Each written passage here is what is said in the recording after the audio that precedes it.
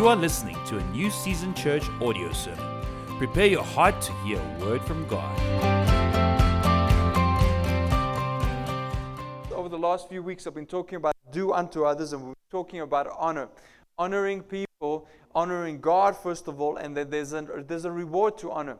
There's a reward to honor.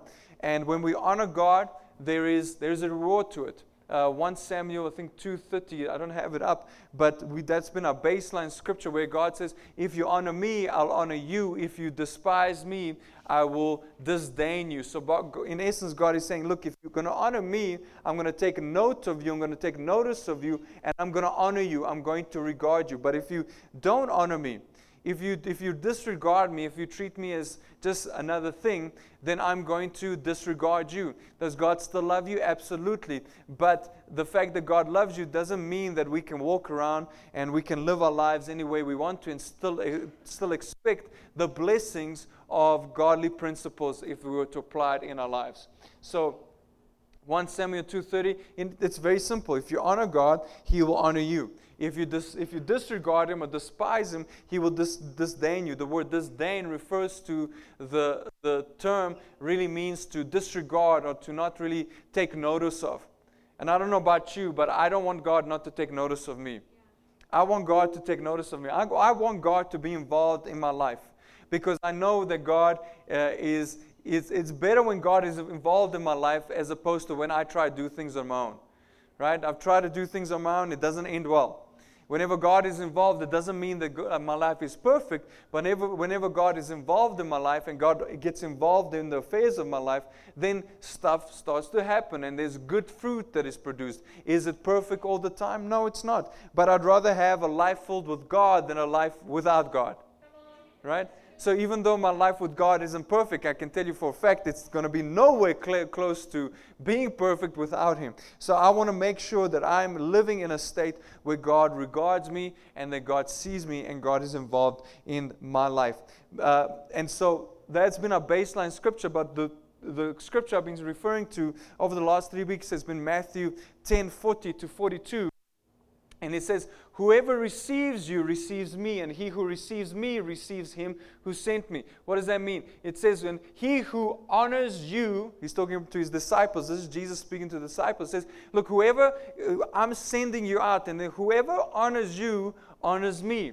And he who honors me receives him who sent me. So God, in essence, Jesus is saying, look, if anyone comes across your path that is being sent by me, that is a spokesman for me, that is preaching the word of God to him, you need to honor that person. Why? Because when you honor him, you receive me as Jesus. And then when you receive me as Jesus, what do? You receive the one who sent me, which is God. Next verse. It says, he who receives a prophet in the name of a prophet shall receive a prophet's reward, and he who receives a righteous man in the name of a righteous man shall receive a righteous man's reward. Next one. And whoever gives one of these little ones only a cup of cold water in the name of a disciple, assuredly I say to you, he shall by no means lose his reward. So that scripture is really talking about 3 different levels that we engage with people on a day-to-day basis, and the 3 different levels by which we give honor. So we give honor to those that are in authority, prophet. So prophet is in essence a spokesperson for God. And in the Old Testament, it would be the prophets. But in the New Testament, under the New Covenant, it would in essence be the church leadership, the apostles, prophets, evangelists, anyone that is speaking the word of God to you, that is strengthening you, that is enabling you to walk in a greater fullness of the knowledge of God. The word tells us if you honor that person, you'll receive that person's reward. Then it says, if you honor a righteous man, that's on your level, your peers. So there's a different way that you honor people that are leaders and a different way that you honor that are peers. I spoke about that last week. Right? Honors, the leaders have a different responsibility to your life, and peers have a different responsibility.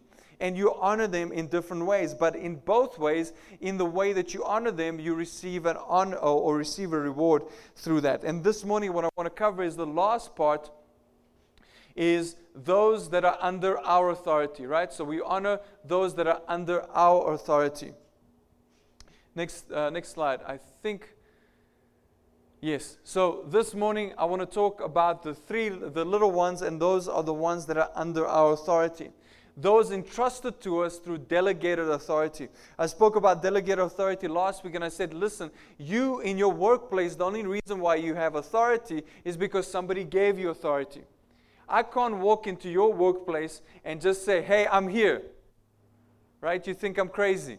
And then I start giving people instructions. They're going to be like, who is this person? Why? Because I have no authority that's been delegated to me. You have authority in your workplace through delegated authority. And in the world, you have delegated authority by God. Those people that have been entrusted to you, you have authority over them through what we call delegated authority. You can only have authority if you are under authority. And so, as believers, yes, we have certain authority in the spiritual world as well, but only because we are under authority. I find it very interesting how people that are not connected to a church or a body struggle through life, and they're trying to overcome things in their life. They know the Word, they love God, God loves them, but for some reason things just don't seem to flow. And why is that? Because they're not under authority. Now, authority doesn't mean control. Authority, in essence, just means covering.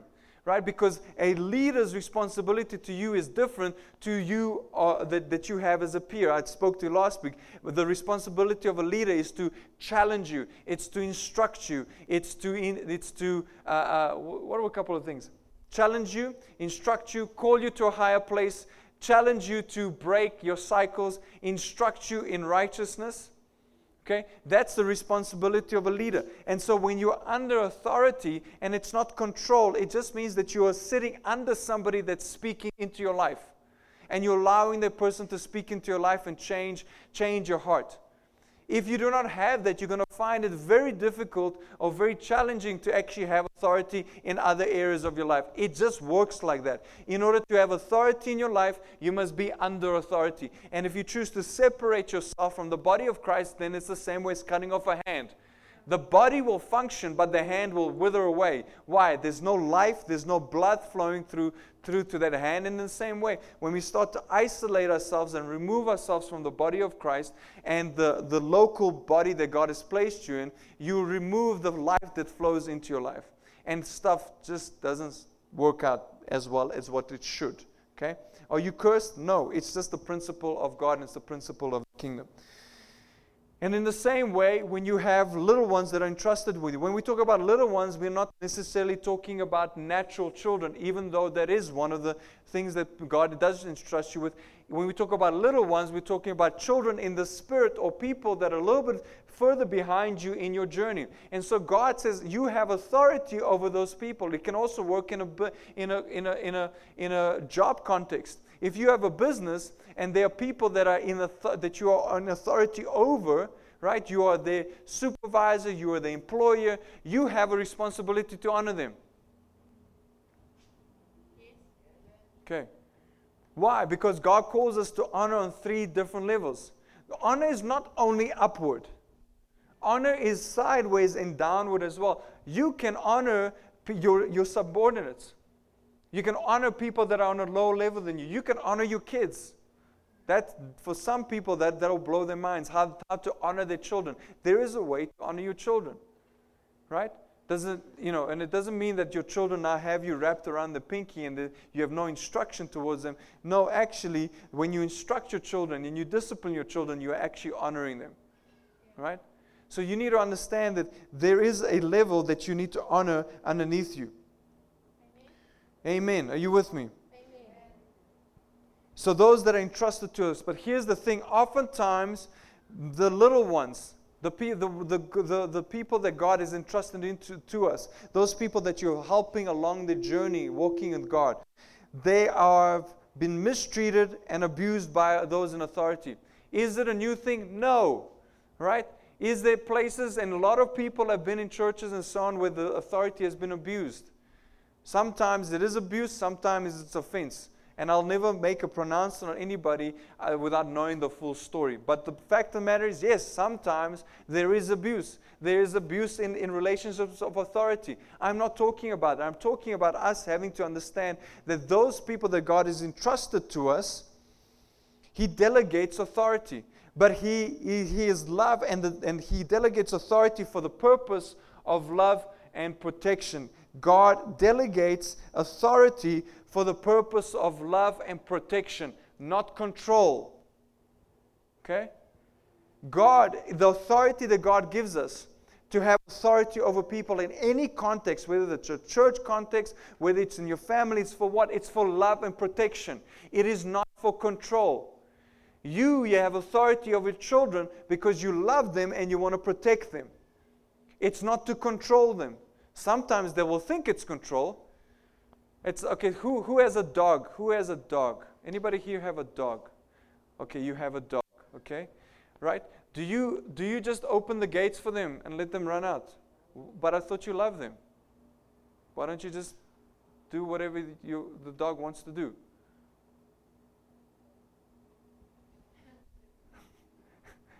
Right? We love if you have a dog, you love your dog, don't you? That's what I mean. It's man's best friend, isn't it? Right? So why don't you just open the gate and let them run around into the street? Why? Because they'll probably get hurt. But you love them, right? So let them do whatever they want. You see, you have authority over your dog. Why? If it's for love and protection. You love the dog. You want to spend time with the dog. It's good for you that the dog stays in certain parameters. If you allow, now imagine you open the gate and the dog runs out and someone says to you, but why don't you close the gate? No, I love the dog. I just let them do whatever they want. See, we understand in that context, but for some reason when we bring it into our own context, we think that God wants to control us. Or we think that people want to control us that are actually just there to love us and protect us. And you have authority over people if you are in a place of authority in your life anyway, whether in your family or in your workplace, the authority has been given to you for love and protection. How can I love my employees? Well, you should. Love means commitment. Not necessarily that you're going to have tea with them every single afternoon. Right? You with me? Okay. See, if the authority is used to abuse or take advantage or harm in any way, it is a direct affront to God. If our authority and the authority that we have in any kind of relationship is used to abuse or to control or take advantage of or harm in any way, it's actually an affront to God. That is what makes God fairly angry. Because He has given you and I authority not for the sake of promoting ourselves, not for the sake of having an advantage over somebody. It's given for love and protection. Why? Because you have a responsibility to bring that person up, whether it's in the natural as a child or in the spiritual, you have a responsibility to bring that person further than what you found them. It's actually our heart when we are leading people is that they should be going further than we are. That is actually the sign of whether we are leading somebody or not. Are they progressing further than where you are? It's actually a point of pride for someone that it's actually leading and has the right heart in leading. Matthew 25:4 says, "And the king will answer them, assuredly I say to you, inasmuch as you did to one of these, of the least of my brethren, you did to me." Surely I say to you, inasmuch as you did to the least of these, what is it? The little ones. The ones that you're leading, the ones that are under your authority, the ones that you have delegated authority over. Whatever you do to them, the Bible says that you do to God. And so the very honor that you're showing to people that are under your authority, you're showing to God. You're honoring God. Because whatever you do to the little ones, the Bible says that you do to me. Any one of my brethren, anybody that is in the context of the kingdom, or any context that you have authority over people, when you are showing honor to them, you are actually honoring God. How we treat those under us is how we treat Jesus. How we treat those under us is how we treat Jesus. That's what that verse said. Whatever you do to the least of these, you do to me. And so those people that are under your authority, how well are we treating them? How much honor are we giving to them? How are we making them progress? Because the way we treat them is the way we treat Jesus. So consider this. Consider this with the way you're treating your children, the way you're treating your spouse, the way you're treating your employees, the way you're treating your subordinates, because the way you're treating them is the way you're actually treating Jesus, because the very reason why you have authority is because God delegated that authority to you. Even if it's in a work context.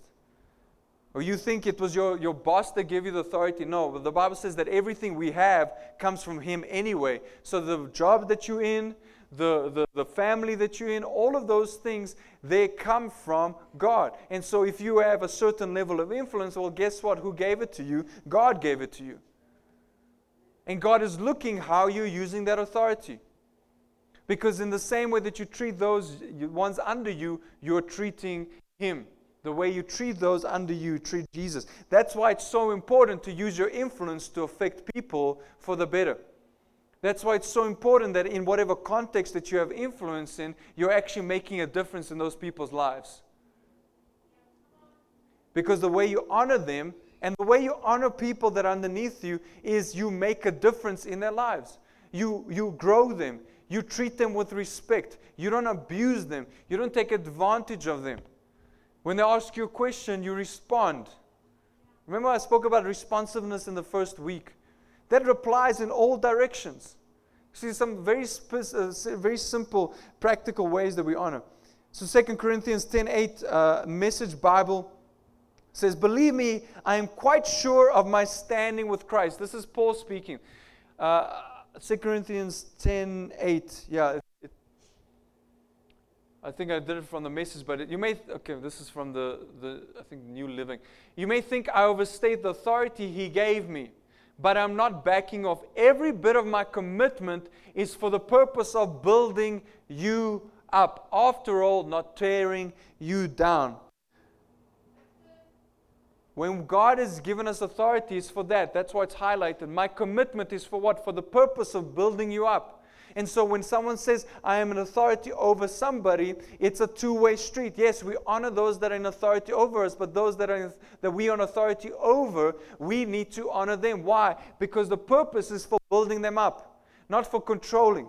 Now, some people might think it's for controlling when you put some parameters around and some principle to say, don't do this, don't do that, do this, rather do that. You understand this in the context of your dog. You understand this in the context of your child as well. Why don't you open the gate and let them run into the street? Because you want to protect them, right?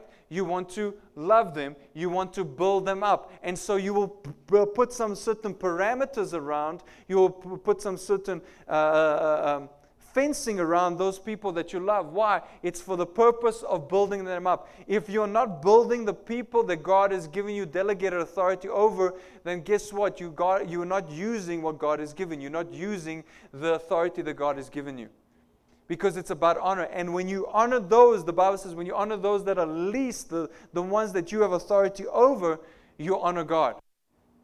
Right? Because the way we treat those, we treat those that are under us. That's the way we treat Jesus. Our heart should burn for those that are entrusted to us to prosper. Our heart should burn for those that are entrusted to us to prosper. We should be seeing those people that God has entrusted to us excelling, and it should burn within our hearts to see those that God has entrusted to us to excel. We do not want to control. We do not want to put down. We want to do what? We want to build them up. The Message Bible of the translation says this: "Believe me, I'm quite sure of my standing with Christ.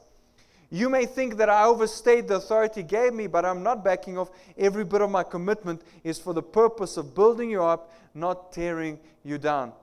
Ultimately, if God places under us, if the people that God places under our authority don't need anything from us, then why would He place them under authority?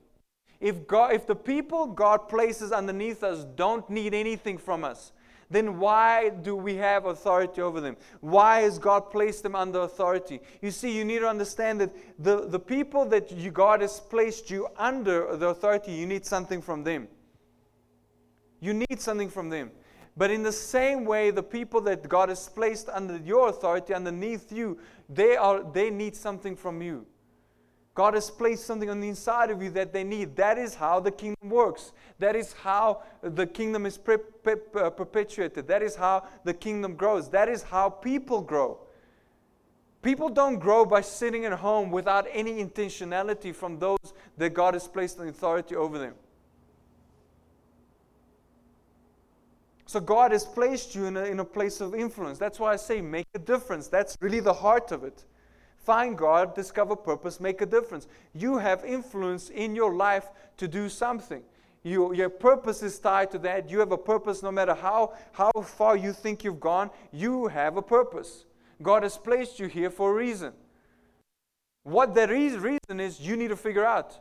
There's a very specific thing that God has called you to, and we call that a divine assignment. But it's not for yourself. It's not so that you can be built up. No, it's so that the people that God has placed under authority, or the people that you have influence over, you can build up. That is how you honor those people.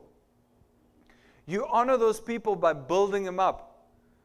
So how are you building your children up? How are you building up your spouse? How are you building up your employees? How are you building up your neighbor? How are you building up that person that God has given you authority over? And how do you know you have authority over them? You don't have authority over them, you don't control them, but you're a bit further along in the journey than they are. And so how are you using that influence? How are you using the things that you're learning and the things that God is teaching you Sunday in, Sunday out to influence the people that God has entrusted to you? Because that's the point. That's the point. When we learn and when we gain understanding and knowledge, when we find God and come into a deeper relationship with Him, it's not so that we can say, wow, look at me. Oh, this is so wonderful that I can just come to God any single time. And, my life with God is so great. That is part of it, and you need to have that first. But it's for a purpose. It's so that you can do the same thing to those that God has placed in your midst and given you influence over. And so unless the people that are under your authority need something from you, then there's no point in them being there. And that's the mentality that we need to have every single time that we come into contact with anybody. What can I give to this person? How do I honor this person? How do I build this person up? 1 Peter 5, 1-3 says, I think it's from the Amplified, and it says, to the elders among you appeal as a fellow elder and a witness of Christ's suffering, who also will share in the glory to be revealed. Be shepherds of God's flock that is under your care. Now this is speaking, yes, to elders as well. So people in church authority, he says, look, you need to tend to the people that I've given you. But it's in the same context of people that you're discipling, people that you're walking a road with. It says what? Be shepherds of God's flock that is under your care, watching over them, not because you must, but because you're willing. As God wants you to be, not pursuing dishonest gain, but eager to serve. Next verse. Not lording it over those. Don't lord it over them. Don't control. The Bible says, in essence, don't be controlling those entrusted to you, but be examples as to the flock. And I put that in the Amplified. Is the Amplified up? It might be. I don't know. Things are a little bit funny this morning. But it says here, I warn and counsel the elders among you, the pastors and the spiritual guides of the church, as fellow elder and as a witness called to testify of the suffering of Christ, as well as the sharer in the glory.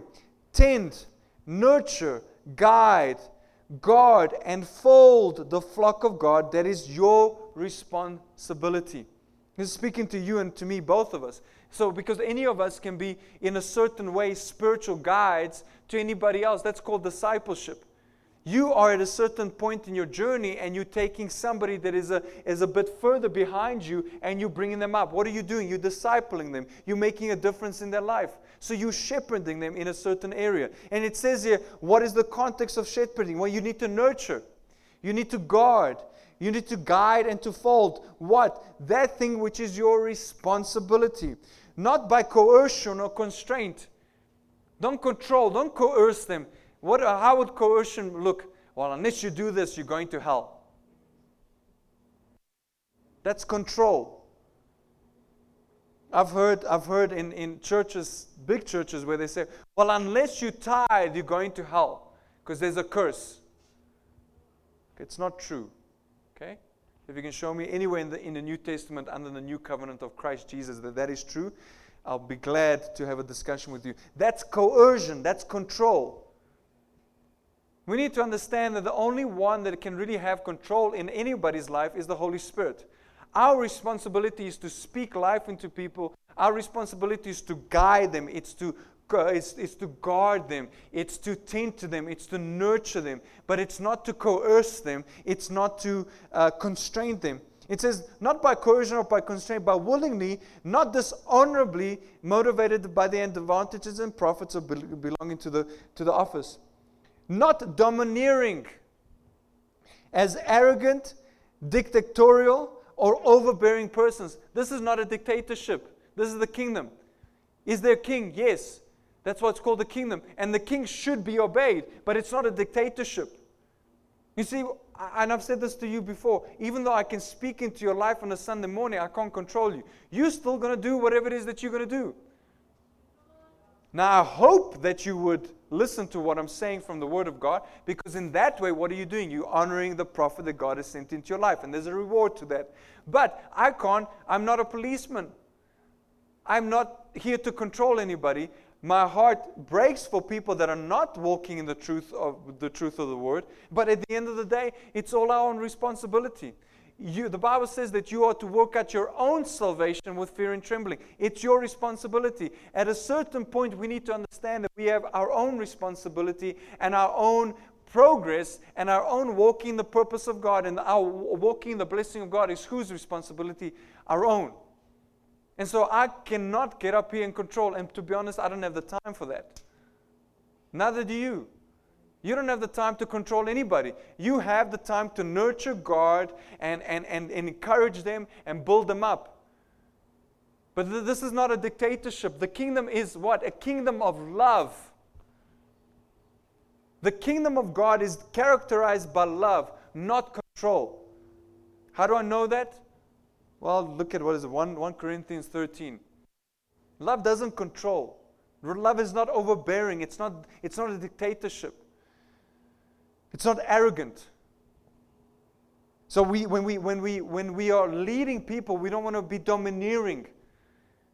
Yes, we'll get frustrated. Absolutely, you're going to get frustrated because your heart is for the people. Your heart is for that person. But it's never supposed to be out of arrogance or domineering. It's not supposed to be overbearing. He says, but be examples, patterns, and models of Christian living to the flock. It says you must be a pattern and a model to the Christians, those that God has given instruction to. Now, if they're not Christian, even the better. Those people that are maybe your employees or subordinates, if you're a supervisor at your work, guess what? You have influence over people and you don't even realize it. And your influence is not to make them, necessarily only do their work properly. Yes, you should, because it's good for them. But you should be using your influence to impact them for the kingdom. Not control them, not be domineering, but nurture them and guide them and fold them. So our leadership can either be life-enhancing or life-draining. That's in essence what that scripture says. The way we lead people can either enhance their life or drain their life. What's the difference? Well, the way you lead them. Are you domineering? Are you arrogant? Are you controlling? That's going to drain people. But if you're encouraging and you're nurturing and you uplifting them, if you're guarding them, if you're guiding them, that's going to enhance their life. And you must understand that it's from a point of love and it's a point of grace. Sometimes, and here's the thing, Jesus said, Jesus came with grace and truth. You can't separate the one from the other. So you must have grace over people, but you can't exclude the truth. Otherwise, you're flaky. Right? Otherwise, everything is just fine. We'll just have grace on you. You see, we do a disservice to people when we only have grace for them, but we have not truth for them. But on the other hand, if we only have truth and not grace, then we become domineering. If we come and say, well, you have to do this, otherwise 1, 2, 3, 4, there's no grace there. So you must have the same balance. Jesus said, I come with grace. He came with grace first, but he never glossed over the truth. He was so serious about the truth of the kingdom that he walked into the temple and started overturning the tables. He was a radical. I mean, if Jesus came to do that now, we'd kick him out of the church. Right? Because he was such a radical to the status quo. But he came with grace, but he came with truth as well. He didn't come with truth only because we understand that when the woman caught in adultery came, what did he first do? He said he had grace. He said, okay, those of you that want to stone her, who's without sin first? What was that? Grace. So there was grace first. But he didn't say to her, okay, well, it's fine, you're forgiven. Go keep doing whatever it is you're doing. No, he says, I have grace for you, so your sin, those do not accuse you. I do not accuse you either. However, then he started to speak truth to her. He said, yes, actually, the one that you're with is not your husband. You actually have 5 other ones that you having fun with. He says, go and sin no more. What did he do? He gave truth. And it's the same thing with us. Those people that we are leading, they can either be life-enhancing or life-draining. If you only come with truth and no grace, it's going to drain people. But if you only come with grace and no truth, you're actually doing a disservice to them because you're not equipping them. Because you're supposed to be enhancing their life. And it is the truth. You will know the truth, and the truth shall set you free. You must have truth to people, but truth must be spoken in grace. And sometimes you're going to have to be a little bit harsher and sometimes a little bit softer because you need to move people beyond where they are. So how are you enhancing people's lives? I'll tell you, most of the time what we do is say, it's fine, leave them. We're actually draining them because we're not purposeful with building them up. Now, on the other hand, you as a follower can either be enhancing or you can be draining. Because the Bible even speaks about how we are to follow. He says, in paraphrase, make sure that you are not a burden to those that are leading you. Make sure that they lead you with enthusiasm. Why? Because you can also drain the people that are leading you. Some people you've been walking with for 2 years, they're still not listening to what you're saying. And I find it so interesting. Well, they say to you, no, you're right. You'll have a conversation, Paul, with someone, and they'll say, you're right, Paul. Absolutely, I hear you. No, man, yeah, you're right. And then they still go do what they were doing beforehand. That can be draining. Do we give up? No, we carry on. We pray for them. We still encourage them, but it can be draining. So our leadership can either be life-enhancing or draining. 3 John 1:3-4 says, and this is the heart that we need to have with the people that we are leading.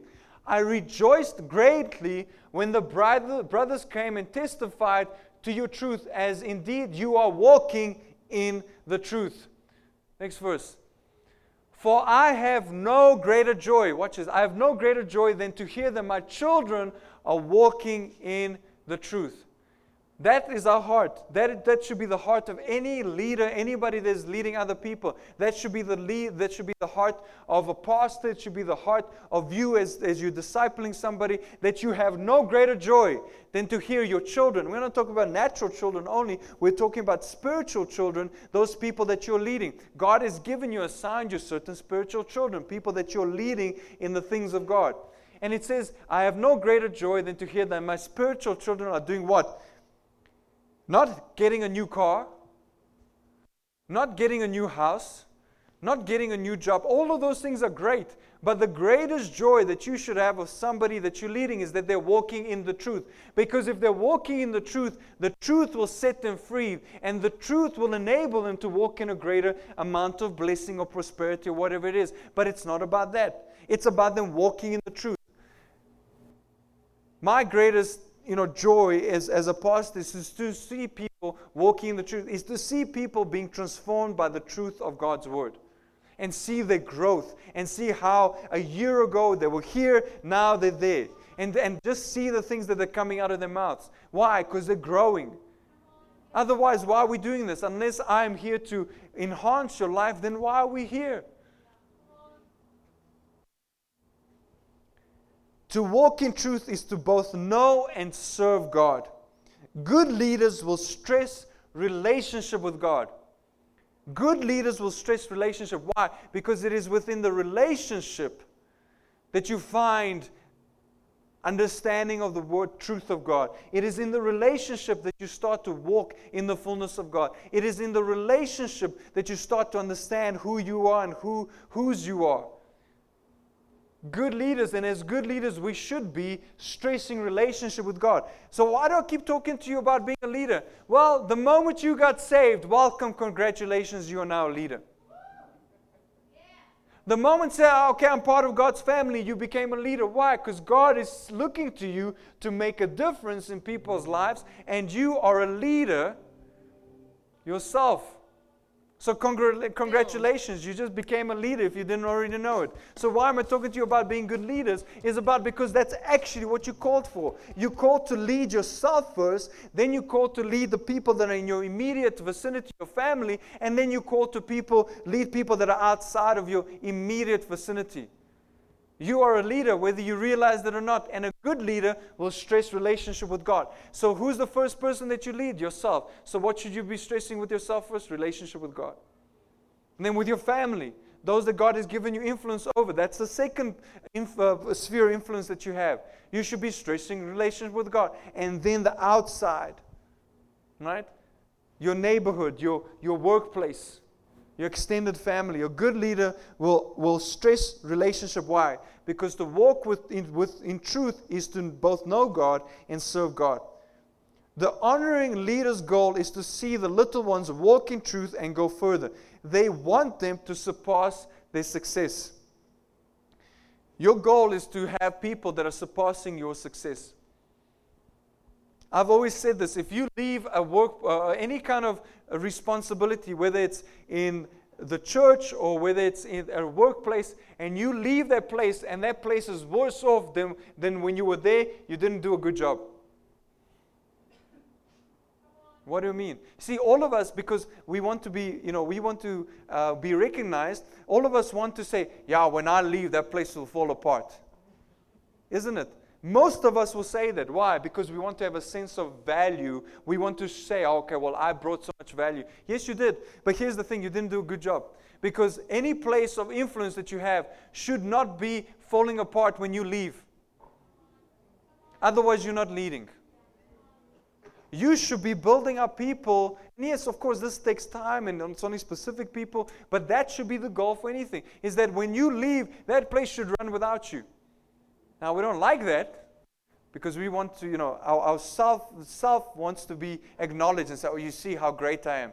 When I leave, the whole place falls apart. No, you're doing just a bad job of leading and organizing. So your goal should be that, first of all, when you leave a place, you left it in a better place than what you found it. And secondly, the people that you're leading, in whichever context, they are going further than what you have. It's called succession. And so we should have the same. Jesus stated that His desire for us was to do greater things. Jesus, God Himself, said, you will do greater things than me. Now, if He was a selfish leader, you'll say, yeah, watch when I leave. Look what's going to happen to you when I leave. You're going to fall apart. And we would. But He is a good God. He is a God of love. So He says, no, I have to leave. I have to leave so that one greater than me can come within you, and you will do greater things than these. God has called you to do greater things than what Jesus did. And so that should be our heart when we lead people. Philippians 4:8. As I close with this scripture. Philippians 4:8. For the rest, brethren, whatever is true, whatever is worthy. Yeah, I've got completely different translations. It's fine. Summing it all up, friends, I say to you, do the best by filling your mouth with and meditating on things that are true, that are noble, that are reputable, that are authentic, that are compelling, that are gracious, the best and not the worst, the beautiful, not the ugly, things to praise, not things to curse. Next. Is the next slide? No. Is that it? Okay, cool. Sorry, guys. We can come back. Thank you. So what do we need to do? This is the Bible, the scripture that tells us we need to fill our minds with what? Things that are true, noble, reputable, authentic. Things that are compelling. Things that are gracious. Basically, in the simple terms, think on those things that are the best and not the worst. Think on those things that are beautiful and not ugly. And think on those things that are to be praised and not things to be cursed. So what does this have to leading with people? Well, this should be our mind to the people that we are leading.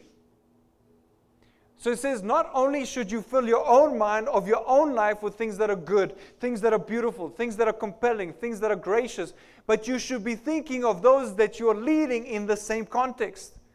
So you should be thinking on those people that are leading. You should be thinking of them, only those things that are true, those things that are noble, those things that are reputable, those things that are authentic, compelling, gracious. Think on the best things of the people that you're leading and not the worst. Think on the things that are beautiful and not those things that are ugly of those people. Think on those things that are to be praised of those people, not things that are cursed. How many of us swap that around? How many of us have the mindset of the people that we're leading or relationships that we have, and we're looking at them and we are looking at the ugly things? And we're looking at the things that are the worst. And we're looking at the things that are to be cursed. But the Word tells us, no, you need to flip that around. Now, do you gloss over those things? No. The only way that you will understand what is ugly and what is beautiful is when you see both. Right? The only reason why you understand someone's character trait to be beautiful because you see the ugly part of them. So we don't just gloss over it. We recognize it, but we choose to focus on the things that are best and the things that are beautiful and the things that are of praiseworthiness. Because here's the thing. If you don't do that, you will never have a good relationship. And this church won't exist. Because all we will ever see is the failures and the shortcomings of the people around us. You will see the ugliness in me, and I'll see the ugliness in you. I'll see the things that are the worst of you, and you'll see the worst of me. Yeah, I will see the things that are supposed to be cursed, and you'll do the same. But we make a choice to see and focus ourselves on things that are the best, on things that are beautiful, the things that are to be praiseworthy. We had this example years ago. And there was a preacher or something, and they came together, and there was a group of preachers, and the one came to and said, yeah, what do you think about that guy? And nobody really liked that person. And they were obviously, when someone comes and says, what do you think of them? Obviously, they're trying to get you to engage with them in the worst possible conversation. The ugly and the worst things. So the other pastor says to him, well, he has nice shoes. What was he trying to use? Even if I have to find the one thing that's good about it, the fact that he has nice shoes, I'm going to find something about that person, because I do not want to get into a place where I'm cursing them. I don't want to get to a place where I'm focusing on the ugly. So if I have to find, well, at least he has nice shoes, then I'm going to say he has nice shoes. And that should be our approach to people. Instead of slandering them and cursing them and telling them how bad. Now, obviously, when you're leading people, you need to understand what are their shortcomings. But that should never be the focus. It should be, look, there's a shortcoming, and how do we help them and challenge them to move past it? But, our attitude to one another should be, well, at least she has nice shoes. If we have to get to that point, then at least we are finding something that is praiseworthy. Something that's good, something that's beautiful.